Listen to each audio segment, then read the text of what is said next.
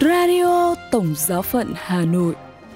Radio Tổng Giáo phận Hà Nội kính chào quý vị. Mời quý vị nghe chương trình phát thanh hôm nay, thứ Tư, ngày 22 tháng 3 với những chuyên mục tin thời sự và kế đến là chuyên mục suy tư tản mạn. Bây giờ, mời quý vị nghe tin thời sự với những nội dung đáng chú ý sẽ có trong buổi tối hôm nay. Công bố chủ đề Ngày Di dân và Tị nạn Thế giới 2023. Hội đồng Giáo hội Thế giới kêu gọi bảo vệ thánh địa ở Jerusalem. Và Vatican công bố chủ đề và lịch trình chuyến tông du Hungary của Đức Thánh Cha. Sau đây là phần tin chi tiết. Công bố chủ đề Ngày Di dân và Tị nạn Thế giới 2023. Bộ Thăng tiến sự phát triển con người toàn diện của Vatican mới đây đã công bố chủ đề của Ngày Di dân và Tị nạn Thế giới. Đức Thánh Cha Francisco đã chọn chủ đề tự do lựa chọn di cư hay ở lại làm chủ đề cho kỷ niệm lần thứ 109 vào ngày 24 tháng 9. Chủ đề năm nay là một lời mời gọi suy tư về quyền chưa được luật pháp quốc tế hóa. Đó là quyền được ở lại quê hương mình. Bộ Thăng tiến sự phát triển con người toàn diện sẽ thực hiện một chiến dịch truyền thông để thúc đẩy hiểu biết về chủ đề năm nay thông qua đa phương tiện, tài liệu thông tin và suy tư thần học. Ngày Di dân và Tị nạn Thế giới được tổ chức lần đầu tiên vào năm 1914 và diễn ra vào Chủ nhật cuối cùng của tháng 9 hàng năm. Đây là dịp để bày tỏ sự ủng hộ và quan tâm đối với những người buộc phải rời bỏ nhà cửa, quê hương. Ngày này cũng khuyến khích người Công giáo trên toàn thế giới nhớ và cầu nguyện cho những người phải di tản vì xung đột, vì bị bách hại. Đồng thời, các tín hữu cũng sẽ được nâng cao nhận thức về những cơ hội mà việc di cư mang lại.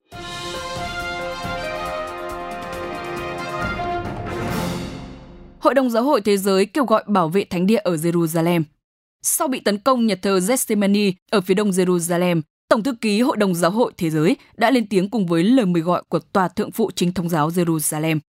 Tòa Thượng phụ đã lên án mạnh mẽ vụ hai người đàn ông tấn công nơi có mộ Đức Trinh Nữ Maria và kêu gọi bảo vệ những người Kitô giáo. Đây là vụ mới nhất trong một loạt các cuộc tấn công chống lại các Kitô hữu, nhà thờ và nghĩa trang ở đất thánh.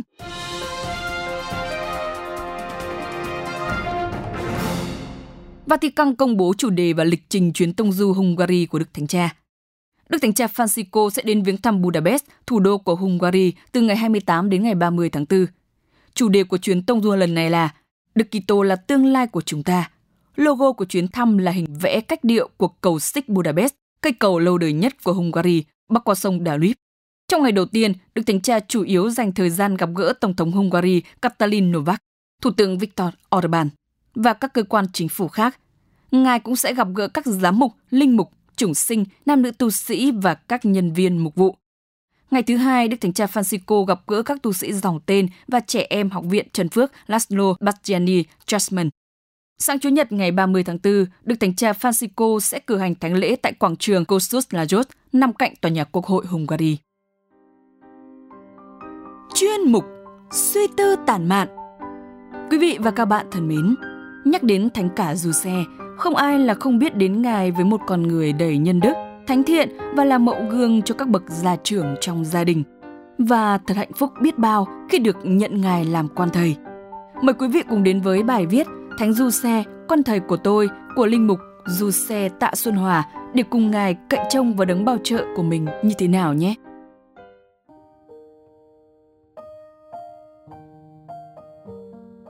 Người miền Bắc gọi là Thánh Quan Thầy, người miền Nam gọi là Bổn Mạng. Dù gọi là quan thầy hay bổn mạng thì cũng đều diễn tả vị thánh mà người ta nhận sẽ là đấng luôn che chở, gìn giữ và bầu cử cho người nhận. Còn người nhận thì noi gương bắt chước vị thánh đó để sống đạo cho tốt.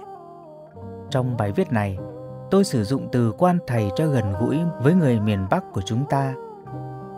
Tôi sinh ngày 20 tháng 3, một ngày sau lễ kính Thánh cả Giuse, nên bố mẹ tôi chọn cho tôi vị thánh quan thầy là Giuse. Điều đó thật là chính đáng và phải đạo. Tuy nhiên, có những người sinh ngày 19 tháng 3 nhưng cha mẹ lại nhận Thánh Phêrô làm quan thầy cho con. Có những người sinh ngày 29 tháng 6 nhưng lại mang tên thánh là Giuse. Có lẽ là do truyền thống gia đình, dòng họ hay do sự cầu bầu của gia đình với vị thánh đó nên mới xảy ra những trường hợp như vậy. Cá nhân tôi thì ước mong ngày sinh của mỗi người chúng ta gần với vị thánh nào thì cha mẹ hãy lưu tâm đặt tên thánh cho con cái mình theo vị thánh đó Vì một công đôi việc, nhớ đến ngày sinh nhật thì cũng nhớ đến Thánh Quan Thầy.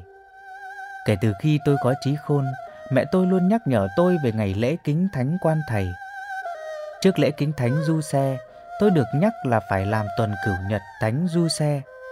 Chính ngày lễ thì tôi luôn được mẹ thúc giục đi xưng tội và tham dự thánh lễ. Đó là những ký ức không thể nào quên. Đó như là dịp đặc biệt để mỗi người làm mới lại mối tương quan thân tình với Chúa ngang qua vị Thánh Quan Thầy. Đồng thời đó cũng là dịp để mỗi người đi vào đời sống thiêng liêng, đời sống nội tâm sâu sắc hơn. Khi vào học Đại chủng viện Thánh Du Xe Hà Nội, tôi càng có nhiều dịp hơn để suy gẫm về gương sáng và đời sống của vị Thánh Quan Thầy. Vì là quan thầy của Đại chủng viện nên chúng tôi thường có tuần tam nhật kính Thánh cả Du Xe. Mỗi ngày đều có các cha giảng phòng và ngồi tòa giải tội. Dịp lễ kính Thánh cả Du Xe luôn là những ngày tràn ngập niềm vui và bình an. Năm đầu tiên ở chủng viện, tôi được một anh bạn cùng tổ tặng cho một bài thơ 4 câu. Nhân ngày mừng lễ Thánh Du Xe, anh em trong tổ chẳng màu mè. Chúc anh dõi bước theo cha Thánh, cây đức lưu phương rợp bóng tre. Đã 25 năm trôi qua, tôi luôn ghi nhớ bài thơ này và không bao giờ quên được.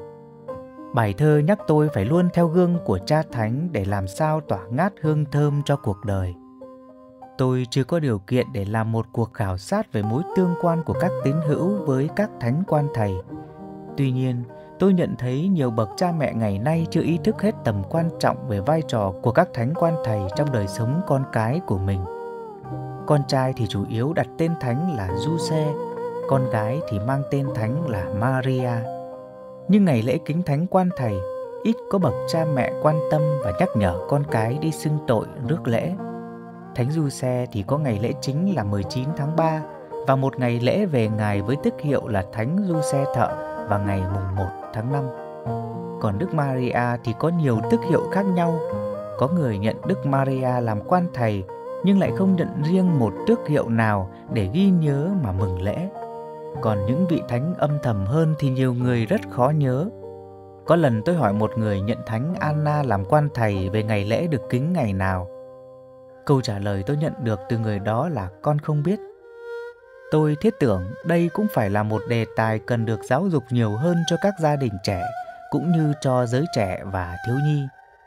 Dịp cuối năm vừa qua, tôi rất ấn tượng với một bạn tân tòng. Bạn đó tên thánh là Cecilia. Tôi hỏi sao con lại nhận Thánh Cecilia làm quan thầy. Bạn đó trả lời tôi rằng: Thưa cha, con đã lên mạng tìm hiểu và quyết định chọn thánh nhân làm quan thầy vì ngài là quan thầy của các ca đoàn. Con cũng rất thích âm nhạc nên con muốn ngài phù hộ cho con luôn biết ca hát ngợi khen Chúa. Câu trả lời của cô gái trẻ làm tôi thấy thật ấm lòng. Cô cũng dạy cho tôi bài học cần phải biết hướng dẫn cho giáo dân cũng như các dự tòng biết ý thức sâu xa hơn về địa vị và vai trò của Thánh Quan Thầy trong đời sống đức tin. Trở lại với Thánh Giuse, tôi nhận thấy một bài học sâu sắc mà ngài để lại cho tôi, đó là sự thinh lặng. Trong Kinh Thánh, ngài không nói một câu nào. Ngài hoàn toàn chìm trong thinh lặng. Sự thinh lặng của ngài như một hố sâu thăm thẳm. Ngài không nói nhưng không phải ngài ngồi yên một chỗ mà luôn hành động theo thánh ý Chúa. Ngài nuôi dưỡng và chăm sóc Đức Maria và Chúa Giêsu bằng một tình yêu và sự kiên nhẫn vô cùng. Mỗi khi tôi tự cao tự đại hay thích nổ, tôi đều chiêm ngắm Thánh cả Giuse để trở lại với sự thinh lặng thẳm sâu. Sự thinh lặng không phải tiêu cực nhưng tràn đầy sức sống thần linh. Các thánh vẫn luôn có đó, luôn hiện diện trong đời sống của chúng ta. Bạn và tôi có nhớ đến các ngài không? Có thể bạn luôn nhớ và cầu nguyện xin ngài bầu cử cho mình. Hãy tiếp tục phát huy bạn nhé. Có thể bạn đã lãng quên ngài. Không sao cả, vẫn chưa muộn. Ngay ngày hôm nay, bạn hãy làm mới tương quan với ngài. Hãy nhớ rằng chỉ có bạn bỏ ngài chứ ngài không bao giờ bỏ bạn. Ngài vẫn dõi theo bạn nhưng vì bạn không kết nối nên ngài cũng đành chịu. Hãy mở lòng để ngài có một chỗ đứng trong hành trình theo Chúa của bạn. Tôi tin rằng khi chúng ta để các vị Thánh Quan Thầy hướng dẫn, chúng ta sẽ không bao giờ bị lạc đường và cuộc đời của chúng ta sẽ đong đầy niềm vui ngay hôm nay. Radio Tổng giáo phận Hà Nội xin chào và hẹn gặp lại.